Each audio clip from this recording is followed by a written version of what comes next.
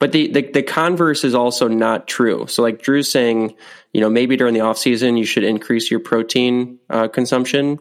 That doesn't mean that during the season, you should decrease protein consumption.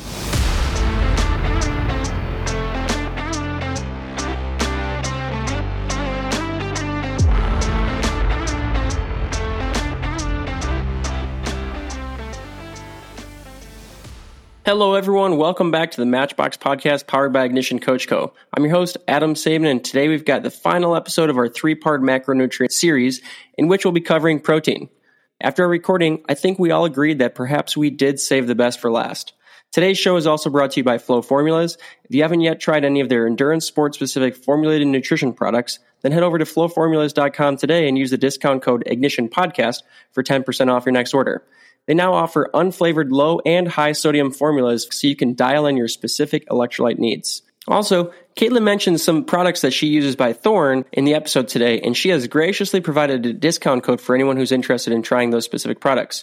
Use the affiliate link provided in the show notes for 20% off your next order. As always, if you like what you hear, please share this with your friends and leave us a 5-star review. And if you have any questions for the show, send those to info@ignitioncoachco.com with email titled The Matchbox Podcast, or find us on Instagram and send us a DM. We've got a listener series coming up, so send those in now. All right, let's get into it. Yo, welcome back to our 3-part series on macronutrients. If you've been tuned in, this is episode 3 of our mini-series. And if you use your deductive reasoning, you will know that today we're talking about protein because we've already talked about carbs and fat. So process of elimination, unless we just made up our own macronutrient and called it like Dizzletine, but that doesn't exist. It's protein. Dude, next product idea. We got tires, then we got nutrition supplements. And just call it the most bizarre, like the most awesome names. It's like energy drinks. You know how cool energy drink cans look? Like Red Bull cans are so cool and Monster cans are so cool and they're just filled with garbage. That's what it'll be. It'll just have the coolest packaging and the least amount of sustenance actually inside that packaging. But have you seen the company Liquid Death? That sounds awesome. I had some of those last week. The 7-Eleven only had those. Like they were the only fizzies they had. Wow. Is there anything special about it, or is it just a bubbly water? It's just bubbly water. It's just a bubbly water, but like their whole marketing. Obviously, the name Liquid Death is like a pretty crazy name for bubbly water. But then their logo and their artwork and everything. It's like quite a smart marketing play. Oh yeah. I read the entire can because I was certain there was going to be like 500 milligrams of caffeine in it. Mm-hmm. And I was like, I don't want to drink this at 10 p.m. if it's got caffeine in it. But no, it's just straight water. Yeah. Wow. That's pretty cool. Anyways, back to the topic. So to get things started, I told these guys I have a funny story. It's kind of funny, I guess, but we'll let you guys be the judge of that. I had some buddies in college, these 2 buddies I forget the word, but let me preface, that's the word. Let me preface this story with the fact that they were track cyclists, very different from probably all 4 of us here and most of the people who are listening to this podcast, track sprinters, not even just track cyclists, track sprinters. And so these dudes looked like bodybuilders, but they had 3 rules for nutrition. Rule number 1 was calories are gold. They weren't like the smartest, brightest people, but calories are gold. Number 2, and this is where it comes in today. Number 2's rule was protein, protein, protein. And number 3, their rule was eat when you're hungry, eat when you're full. So like they'd always go around the cafeteria saying like calories are gold, protein, protein, protein, eat when you're full, eat when you're hungry. So I would change that statement of beliefs. I agree with most of it. Or I don't agree with any of it. Yeah, I don't know. Maybe I don't agree with any of it. But I would for sure, like the first thing that I think when I think is like, I'm going to change out protein for carbs. But their training goals were like so much different than mine that maybe a protein approach made more sense for them. And we're going to talk about that in today's podcast. Like they were just trying to get as big as possible. Basically, yeah. Were they yoked? I was gonna also, if whatever the opposite of preface is, I was gonna end face, whatever, like the opposite. I was gonna unpreface with the fact that they were both like national champion track sprinters. Like one had won the collegiate kilo national championship multiple times. The other one had won the sprints national championship like every year. So these guys were legit. It wasn't like these are Cat 5s, just, they were legit dudes. So, but you also have to. So maybe they were onto something. Yeah, exactly. That's kind of what I'm saying. Yeah. It's like, wait, what was the second part that you were about to say? These guys are legit. Like, no, after that. Well, they're also just like their goals and my goals were completely different. All right. Never mind. What did you think I was going to say? You said you also have to realize, and then Adam cut you off. Oh, I was going to say you have to realize that their goals are much different than probably what all of ours are here. Oh, I thought you were about to talk crap about track cycling. Oh, well, that too.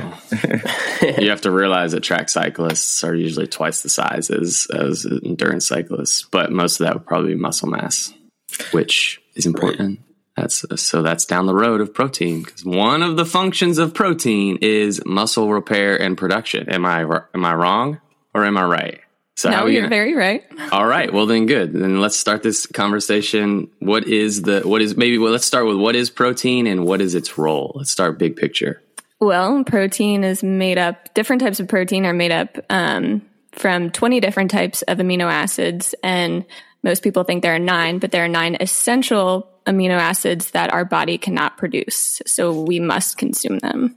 And Dylan, what are those 20 amino acids? Off the top of my head.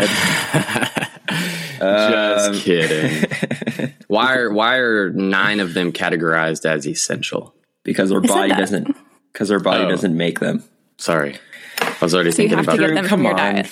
I was already thinking about the joke of making fun of Dylan. I knew the answer though. You know all 20 amino acids? No, I don't. Okay.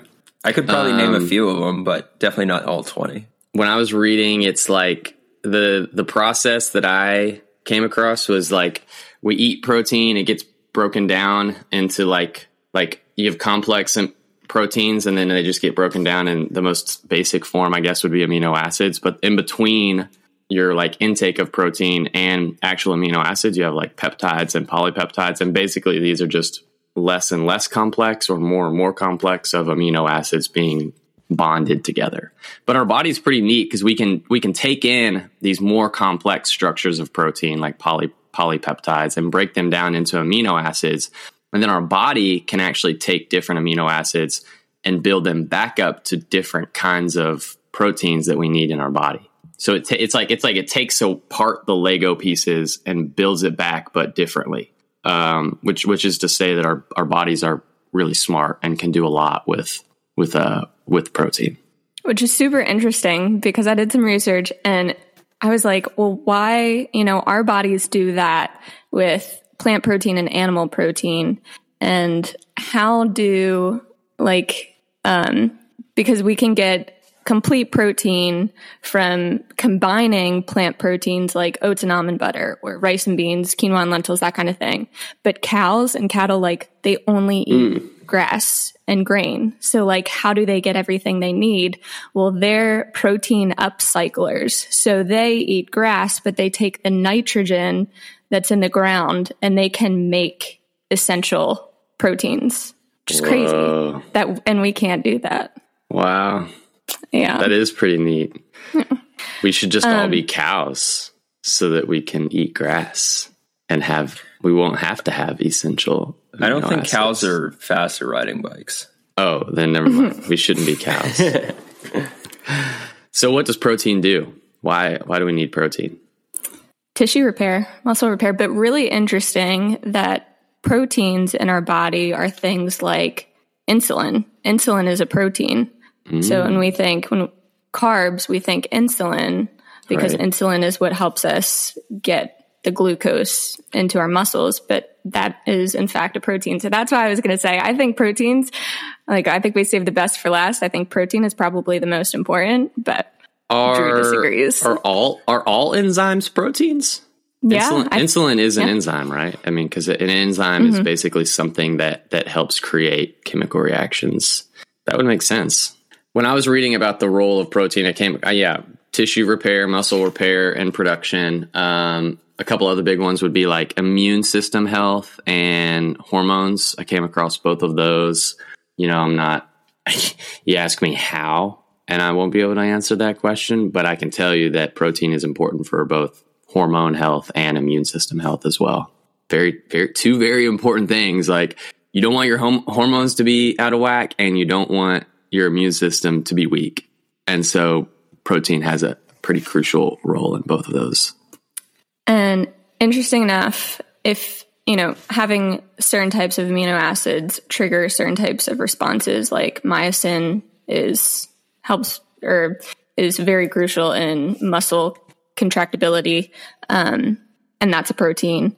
But you have to have a certain amount of specific proteins floating in the body for certain things to happen. And it's important actually to get substantial quantities of protein at specific times. So some people will say front load your day with protein, end your day with protein, instead of sprinkling it throughout the day, because organ health, like your liver, like that can use protein whenever. Like, it can take your net protein from the day and use it no matter what. But your ability for muscle synthesis, that something, I don't remember the nitty gritty details about it, but it's more important to get bulk protein in a specific timing for that protein synthesis to occur. If you're talking about like general protein intake throughout the day, I've always thought carbs early, protein late, as far as like on the general cycling focused diet where I have a ride at some point during the day, and assuming that that's a long ride or a hard ride, not just like a easy day or something like that, I would want to prioritize my carb intake in the morning so that I'm preparing and fueling my ride that afternoon. And then afterwards is when I would maybe want to start to shift the focus to more protein intake. But I think Dylan also has some research studies that he's memorized in that brain of his on, because like I think all of us think when we think about protein is like, oh, yep, got to get that protein shake 30 minutes after my ride. Like, that has become a staple within cycling, but especially in the gym bro life of like the protein shake. So is that legit? Let's hear it. New studies are actually saying that for untrained athletes, yes, it's important to get protein as soon as you're done exercise, but the more trained you are, the bigger the window you have after, which is, I think Dylan's a pleasant surprise. Yeah, I think Dylan has said that. And he even said that the difference between males and females is different, right? Like, females have a shorter window and males have like an entire day trained, I guess. But I was referencing the study that Dylan has memorized about the two groups, that one was totally carb focused recovery but they changed the ratio of carbs to protein. Do you know what I'm talking about? Yeah. Isn't this the one that we were going to talk about for carbs, but then you were like, oh, let's save it? Possibly. Yeah. Okay. I mean, so I think that some people think that they need like a protein shake after a workout. Whereas the window for protein is pretty big. Like, there's some research suggesting that it's like a 24-hour window, which like clearly you're going to get protein in the next 24 hours after your workout. Whereas the carb window is much smaller. If you want to replenish your lost glycogen stores at a quicker rate. So they've done research where they've had people do carb only, protein only, and then carb plus protein. And the early research on that, they didn't control for the number of calories. So it looked like carb plus protein was leading to quicker recovery. But when they control for the number of calories, carb only saw the quickest glycogen resynthesis. So we might be even talking about two different things, or I don't know. I had never. So you're talking about glycogen specifically, like the focus on that study was how fast can you replenish glycogen. So, but maybe your protein intake, obviously you're not trying to replenish glycogen when you're intaking protein, but the goal of like intaking protein after a workout is this idea that it repairs your muscles. Mm-hmm. And carbs can't, right? Yeah, I mean, so glycogen resynthesis is part of recovering quickly, right? Yeah. So that's what they were measuring.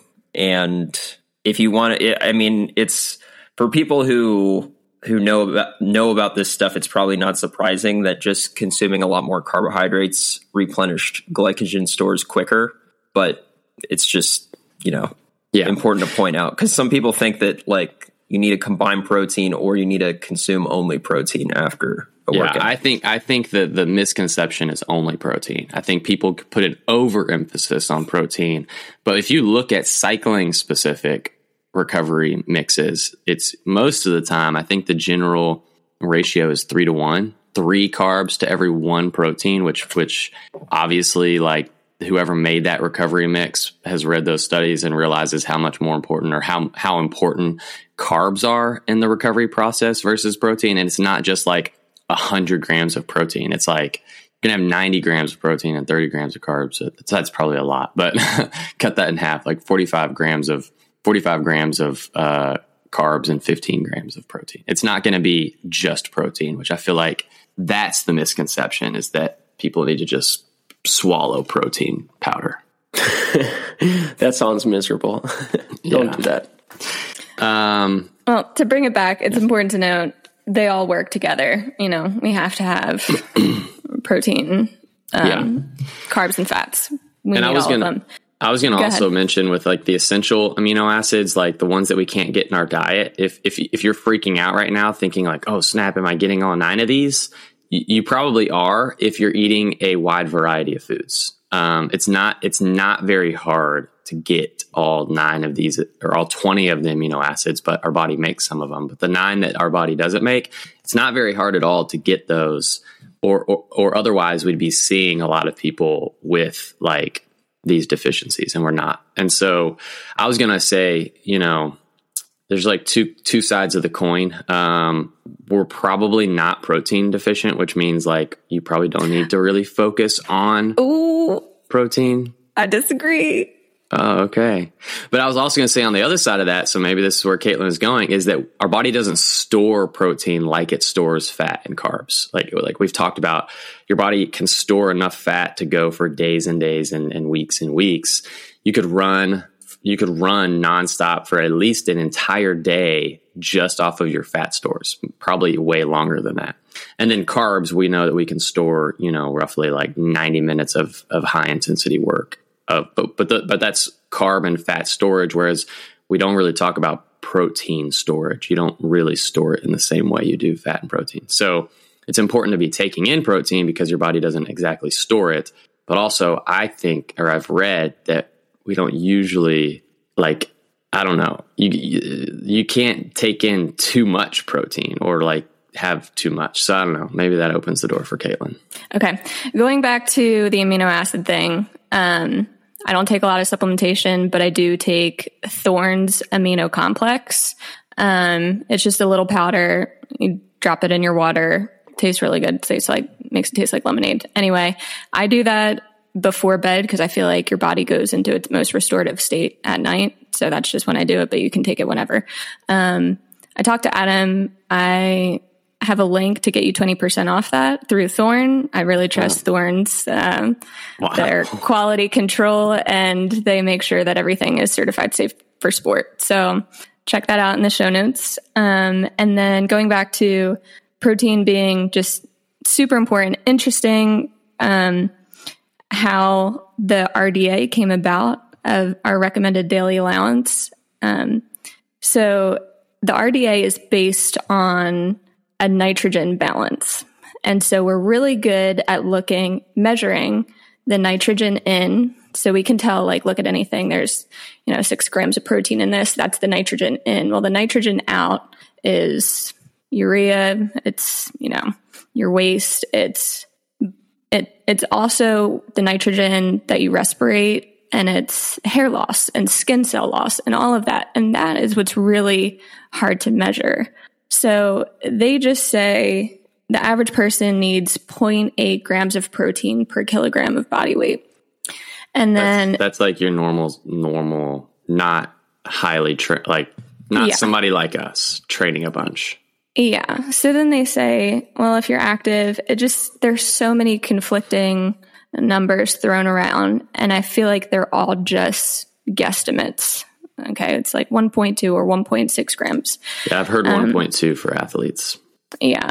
And what they don't tell you, being totally transparent, I am primarily a plant-based athlete. I know Dylan is. And it is if you are going to make that decision, it is very, very important to be on top of making sure you're consuming enough protein. Because if you're thinking, you're a vegan athlete and you're thinking you're getting your 1.6 grams of protein per kilo, what they don't tell you is that plant protein is attached to fiber that the plant needs for its root structure, whatever. And some of that fiber is indigestible to us. So if you look at your wheat bran or whatever you're getting your protein from, and there's like 4 grams of protein, well, you might actually only be getting 2 grams.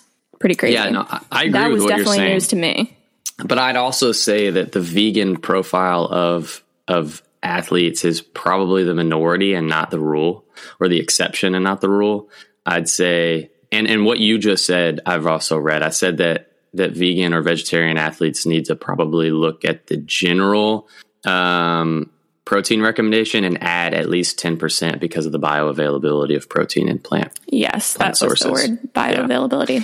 Yeah, and that's basically like plant sources. Yeah, your body can't use as much, so you have to actually take in more, which is hard for vegan athletes, because one of the good things about meat is that it is very protein dense, and like meat and dairy. I'd say that's probably the number one benefit of meat, is that it's protein dense. Yeah, and the bioavailability of even isolated products like whey and soy. So you look at your protein powders, even the whey protein, you're going to absorb that better than like your pea and rice protein. Yeah. So again, nothing wrong with either. Just probably need to up your protein consumption. Yeah. And protein's in everything. Like I feel like we as maybe Americans over generalize things. Like we see things very dichotomously, like yes or no, black or white. And like, bro, broccoli has protein in it. Like bread has protein in it. Like these things that you think of as like, vegetables don't have protein. Like potatoes have protein. Like you can't think of food as a macronutrient. Food is a mixture of all the macronutrients, and almost all food has some portion of protein. Sometimes it's just very, very little. Yeah. And I do want to point out that it's important I think protein is somewhat different from fats and carbs in that it needs to be seen as an absolute number, because if you weigh X amount of kilograms, you need to consume like this much protein. So if you're looking at it as a percent of your daily calories, if you cut your calories, you can't cut your protein. Yeah. You know what I mean? So I agree with that as well, because if you go back to a carb focused diet and you're looking at percentages, if there's a period of time or a phase of training where your training is like extremely high intensity or a bunch of volume, you're going to have to increase your carb intake. And that's naturally going to decrease the proportion of protein. But that's not meaning that you're decreasing your protein intake. It's just meaning that carbs is going to start taking up a bigger portion of the pie. And it's going to look like protein is taking up a smaller portion, but you're actually just taking in the same amount of protein. So I say all that to say that it's not a proportion or a percentage. It's a hard number, like what Caitlin just said. Like it's a grams. Instead of saying, I'm going to try to shoot for 15% of my diet to come from protein, you should say, I'm going to shoot for 80 grams of protein. Mm-hmm. So what is do we have a do you think there is a good suggestion? I've read 1.2 to 1.3 for athletes that are training hard, but I've also read that like it's not very hard. Well, it depends on what are you, I mean, you're specifically talking about cyclists in that context, right? Okay. Yeah, I think so. Yeah. Endurance athletes. Yeah. Because like bodybuilders or, gym athletes, strength athletes, they, it's like up to 2.5. Yeah. I read that The Rock, The Rock, he's like over 4 grams. Yeah. He probably eats like 40 eggs a day. Yeah. I think he said like something like so much, dude. 8 chicken breasts throughout the day. Ugh, gross. Yeah. I would say for like masters male athletes, like 1.6. Yeah. Because people look at like, take a 45-year-old man or older. He looks at his 5-year-old kid who fell down, scraped his knee, and his knee is totally healed in like 5 days. And he's like, I fell and, scraped my knee. It would take me like 3 weeks. Why are his proteins better than mine? And as a child, you're more efficient. You're absorbing that protein more efficiently. But as you get older, you're less efficient. I don't know the proper terminology here, but your response to protein is the same. So there was a study done where it was like, if they doubled the amount of protein, like just say they had a 20-year-old who was consuming 80 grams and a 60-year-old consuming double 160 grams, like they responded the same way to something. So I don't know. You just need more protein as you get older. Yeah. Yeah. I was going to maybe pose the question of like, are there times when we should focus on increased protein? And one of the answers to that question is the older you get, the more protein you need. And also another answer to that question is when you're sick. I've read that when you're sick, you need to maybe think about increasing your protein because, like I said, protein has something to do with your immune system. So if you're sick and you increase that protein, that's like you're fueling fire for your immune system. Even more so when you're injured. Super important. Yeah. And I was reading there's essential, there's non-essential, and there's conditional amino acids. And those conditional amino acids are helpful for immune system health and certain muscle or in ligament repair. And those conditional, they're considered non-essential, but they are essential when you're in that state of either sickness or injury. Even like if you're suffering from some kind of something that's affecting like brain function, then some of those conditional amino acids can become more important. I wonder what those amino acids are, because if you look at some gels like Hammer products or the goo that has the Roctane in it, they have a blend of amino acids in them. And it's like, we know exhaustive exercise is catabolic. So what do they think the role of those amino acids are? Like, I know you're not going through protein synthesis during. Yeah, so I did have the list of the conditional amino acids. Let's see: arginine, cysteine, glutamine, tyrosine, glycine, ornithine, proline, and serine. But I have no idea if any of those are in. I don't know. Roctane. I have like nothing to say about any of those words I just heard. Like the only one that I like. I've heard of tyrosine before. I know I've seen that in something. Yeah, and glycine. Most energy drinks glutamine. have taurine, but that's probably not the same thing. No. Add an S in there, and it's an amino acid. Yeah, I thought taurine was like dizzling, like it's made up. It's just made up. Yeah, probably.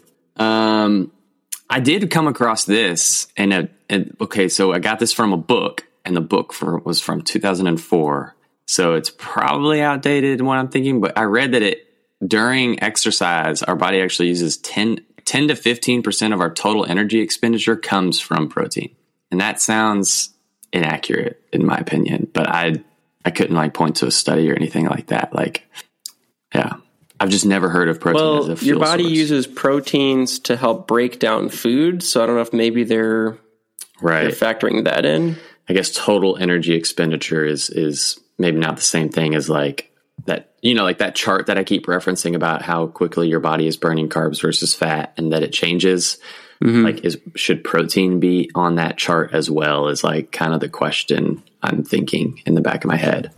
But maybe it's like, or maybe the way I'm thinking of it, or maybe the answer to the question is that protein is you're using your body is using protein for more of its bodily functions. Whereas when you're fueling your exercise, it's not, you're looking more at carbs and fat and not. Okay, protein. so here we go. So the body needs protein to maintain and replace tissues and to function and grow. Protein is not usually used for energy. However, if the body is not getting enough calories from other nutrients or from the fat stored in the body, protein is then broken down into ketone bodies to be used for energy. Yeah. And I think what that's basically saying is like it's probably the last resort. Yeah, so it's I think super inefficient. Yep, I agree. Yeah, gluconeogenesis, right? That's like when our body makes glucose out of other things. It's not a very good process. We should just have glucose, and so that our body doesn't have to make new glucose. But I mean, you're also talking about like energy metabolism, which I've been reading a lot about, and your body can't just stop doing. Like your body just doesn't pause when you're working out. And at least this is maybe it does. I don't know. I'm just going out on a limb here and saying, I don't think your body stops like fueling your immune system and creating tissue and like monitoring your hormones, which protein is a part of all those things. So it's not like your body just stops doing those when you start working out. So those things are kind of happening in the background maybe. And that obviously protein is needed for that. Some drink mixes have like the super, like I think Hammer Fuels, they have like a Go Long Fuel or something like that. And they used to put protein in it, like very small amount. But they had to have it like a reason for why they put protein in it. Maybe they were referencing your 2004 study. Yeah, probably. I would say that protein in a drink mix that you're like using to perform optimally is probably not the best. Yeah. You should probably just have straight carbohydrates. There's some research that suggests that like not if you're touring, not if you're doing some event that's like you're not trying to that's like so the do outlier. the high intensity. Well, I was about to say there's like some research that would suggest that you might be able to recover faster if you had protein in your like on the bike food, but it's not going to help you perform better in the moment. That makes sense. If anything, it's gonna help. You'll perform worse because it's like more stuff for your body to process. Didn't not if it's just like pure amino acids. That's like it doesn't matter. It doesn't matter what it is. If it's another thing for your body to process, it's another thing for your body to process. I remember when we had the flow guy, Caleb, when he was on here, we basically, and maybe this is an overstatement or maybe I'm misquoting you guys, but I remember listening and thinking, didn't you guys say that anything that's in your drink mix that isn't like for performance is just like shouldn't be in there? You should just have what you need for racing, like in your 100%. Yeah. Everything else is just distracting, I guess. So what about like stage racing though? Yeah, you could make the argument that you might want protein in your bottle for stage racing. Although I will say that the evidence that's what Caitlin was getting at. But what I'll say before that is that the evidence that protein in your on the bike drink mix will help with recovery is like it's like weak at this point. It's not like a super strong like if you have protein in your bottle, it definitely helps with recovery. I would say it's like a weak correlation at this point. Yeah, if all of this interests you too, look up Dr. Don Layman. He's out of some Midwestern university that escapes me right now, but he's looking into the role of amino acids during exercise and some other really interesting things like the role of protein at a young age and reducing the risk for obesity, things like that. Pretty interesting. Just a quick aside, the thought there is that if you DNA is protein, and if you aren't getting enough protein at early ages like newborn, etc., you turn into a robot. Your DNA isn't totally developed, and your potential for lean tissue is decreased. So like you could have had more muscle had you gotten more protein as a child. So then you deposit fat easier. And that puts you at a higher risk for obesity. Really interesting. Wow. Yeah. Dizzle, we gotta start pumping our kids with protein. Dang. Yeah. The only other question, I don't know, I keep asking the question, like, when should you think about increasing protein? And we've said when you're sick, I don't know, we've talked about the training part, injured. Another answer to that question could be when you're trying to lose weight. You guys may or may not agree with me on this, but protein is, from all three of the macronutrients, fat, carbs, protein is the highest satiating macronutrient, meaning when you eat protein, it fills you up longer. And I'd say carbs is probably the least satiating. You eat carbs and you get hungry quicker. And so it's a body composition thing. So when you're trying to lose weight, you're also trying to preserve your lean mass because you burn more at rest, Yeah. So I was going to say, if you're trying to lose weight, it shouldn't be when you're trying to perform, first of all. So if you're trying to lose weight during the race season, probably not ideal.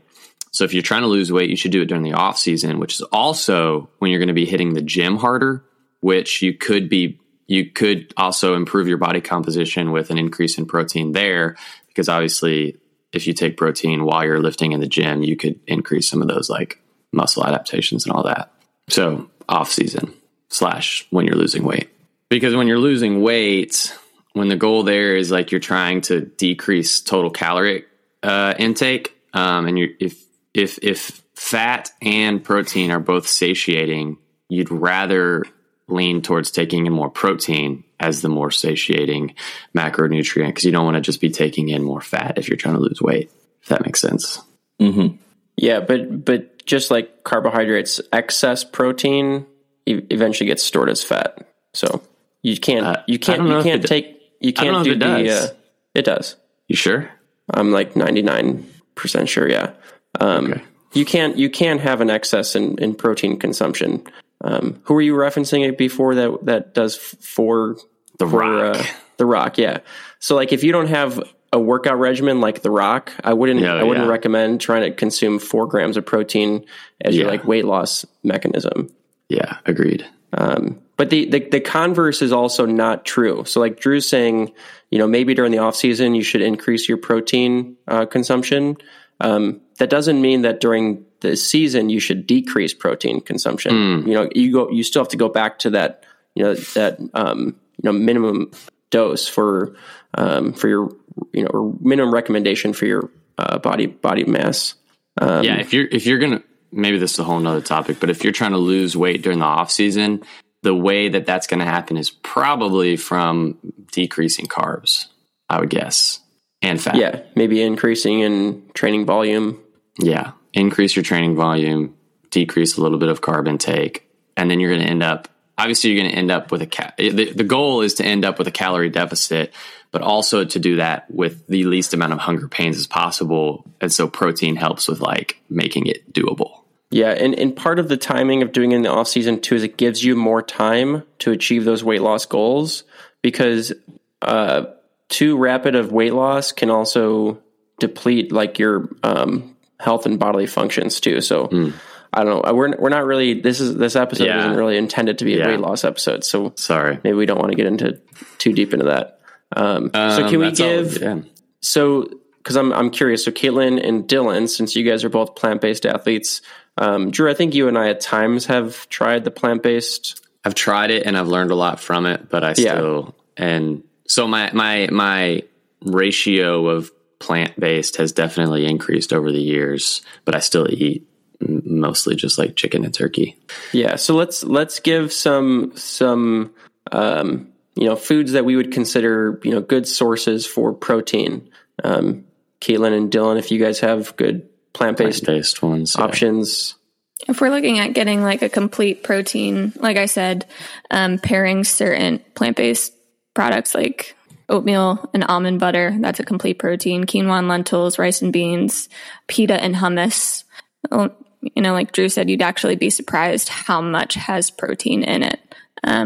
But a really good source of plant-based protein is tempeh, which is kind of a firmer source of soybean, like a extra firm tofu, but it's just a different texture. It's pretty good.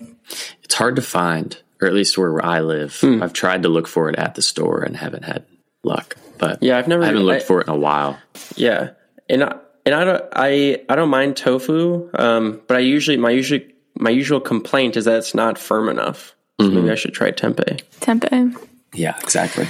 And then, like I said, I'm not big on supplementation, but I think we should look at, protein needs as amino acid needs. So getting those amino acids in, just making sure I got everything I needed during the day. And then Thorne also makes a good vegan protein powder.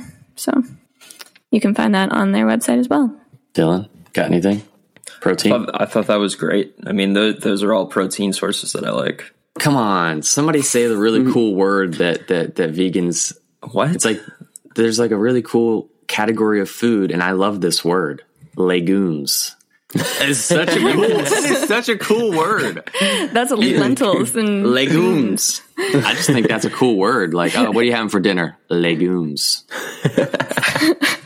That's just I do eat a lot of legumes. Yeah. Legumes is like a huge category of food. It's like all the beans, all the lentils, it's like all kinds of stuff. Sure. But legumes is a huge portion of like plant-based protein intake, right? A lot of people don't really include legumes in their diet at all. Which is crazy because it's a good source of fiber. Yeah. But like that's one of the staples of a vegetarian vegan diet, right? I mean, I would say for a lot of vegetarian and vegans, but yeah. Yeah. Like I was staying with the Jukebox guys, and like I don't know, they were like all, I don't want to say they were all, but like for example, like Adam Roberge was like shocked that I was eating beans. I was gonna say there is somewhat of like a misconception that beans are unhealthy or something. I don't know.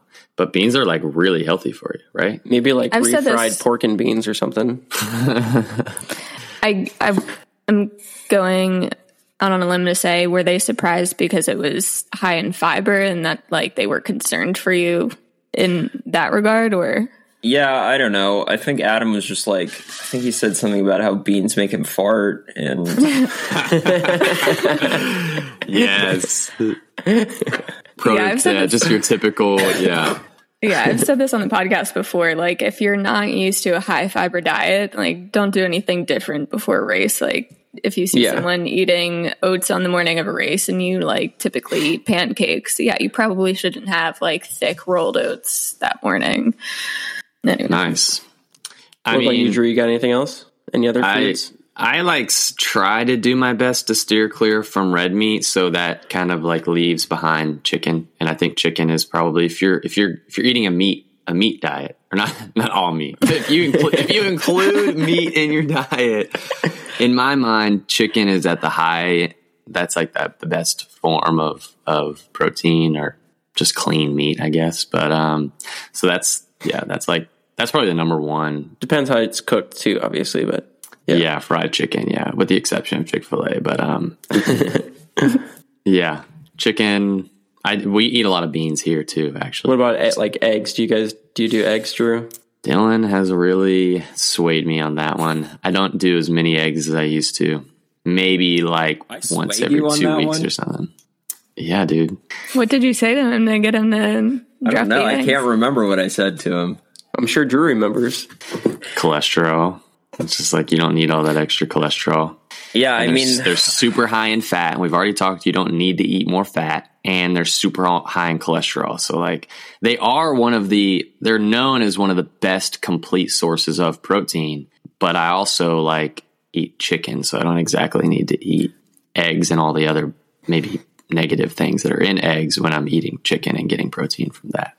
Yeah. So we're getting off on tangents here, but like, I know that people listening to this are going to be like, what eggs, dude? I thought eggs were so healthy. And it's all relative. Here's what you got to understand about food is that people like to put it into boxes of like, this food is healthy, this food is unhealthy. And I think the better way to think about it is like, this food is healthier than this food, which is healthier than this food, which is so like. I would say, what does your diet look like to make sure you're getting everything and you need? I guess that's not really what I was getting at, but okay. Like, for example, eggs are healthier than like a Coca-Cola, right? But that doesn't. But like a Coca-Cola, you know what I'm saying? It's on a scale. So like eggs could be healthier if you're adding eggs to an extremely unhealthy diet. You could be making your diet healthier. If you're adding eggs to an extremely healthy diet, you could be making your diet less healthy. Does that make sense? I agree. And it's because here's why. I don't want to go on this tangent for too long, but they've literally done studies where eggs have so much cholesterol in them that they have had people on plant-based diets add eggs to their diet, take away eggs, add eggs, take away eggs, add eggs, take away eggs. And it's literally like a light switch for raising and lowering their cholesterol. Add eggs, cholesterol goes up. Take away eggs, cholesterol goes down. Add eggs, cholesterol goes up. Take away eggs, cholesterol goes down. We got it. Good. Glad you got it. That whole thing, I was about to add something else, but no, you just totally erased whatever I was thinking. Yeah. So, and I've seen, I've seen some people argue that like eggs are like the proteins or amino acids provided by eggs are better absorbed by your body than proteins from plant-based sources like legumes or, grains. But I think what they're missing is that key that Keelan's talking about, where like, yeah, that's because some of the amino acids are linked to fiber in those plant-based sources. So you just need a little bit more. It doesn't mean that like you can't get the same quality of volume of proteins absorbed from the plant-based options. It's just you might need to account for that extra 10, 20%. And then look at all the other added benefits you're getting from doing it that way. You're getting micronutrients and fiber in your diet. So one last thing on eggs. In Fitzgerald's Racing Weight book, when he's talking about eggs, he says what Dylan just says, and then he just kind of leaves you on a cliffhanger, because the last sentence he says is that there have been studies that have shown that people who include eggs in their diet are leaner than people who don't.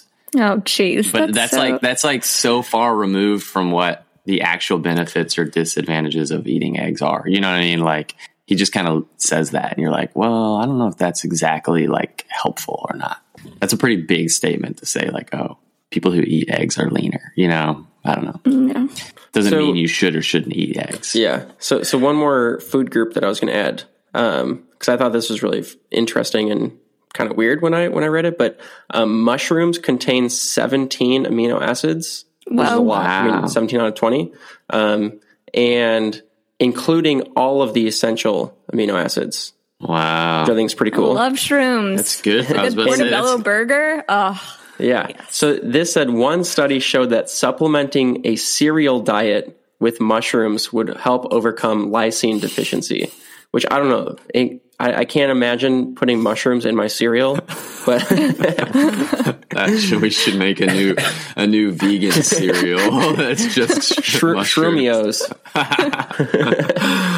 Oh my gosh, that's terrible. So think about adding some mushrooms to your diet, and then we do like shroomios with marshmallows. Part of a healthy and nutritious Shroomy charms vegan breakfast. All right, is that it? I think that's it. I think we did it. I think we managed to talk about protein more than any carbs. of them. Yeah, definitely more than fat. Yeah. Any final statements? So the last statement is going to be that next week's podcast is going to start a mini series on listener questions. So we're probably going to do 2 or maybe 3 episodes where we're just going to pull questions from you guys and answer them on the air. So if you have any questions for the next 3 weeks, send those in. We've already got a bunch in queue. So if you send it in now, it'll probably be like week 2 or week 3 that we get to it. I think I have enough questions just myself for a full episode. Well, we'll do a mini series on Dizzle questions at some point. Cool. So that's it. All right. See you guys. I've never driven a rally car before, but I'd imagine there are a lot of similarities between racing rally cars and racing bikes. Both involve speed, skill, and suspense. But one big difference is the navigator. The navigator's job is to communicate with the driver what turns are coming up, the severity of those turns, and any obstacles to look out for on course. With the help of the navigator, the driver goes faster. As athletes, we too need a navigator. This is where the coach comes into the picture. Like the navigator, the coach helps guide the athlete along the right path. When it's all said and done, the coach helps the athlete go faster. To take the analogy one step further, I'd bet the best navigators are those who used to drive themselves. Because of their own experience behind the wheel, they're better equipped to help the driver. This is what Ignition Coach Co. is all about. All of our coaches are elite level racers, and that makes them better coaches. They know how to train, how to prep, how to win, how to lose, and how to stay focused through it all because they are in the midst of that pursuit right now. Here at Ignition Coach Co., we believe that coaching and racing go hand in hand, and it's our goal to fuse those two things together. We'd love to connect you with one of our coaches. Sign up for a free consultation today. Ignition Coach Co., developing coaches, connecting athletes. All right, folks, thanks for tuning in for the latest episode of the Matchbox Podcast. Like I said at the beginning, you can send any questions or topic suggestions to info@ignitioncoachco.com with email titled The Matchbox Podcast. Links to each of our social media pages can be found in the show notes. Tune in next week for another endurance training-related discussion and learn about how you can find that extra match for your next big event. Catch y'all soon. Let's go!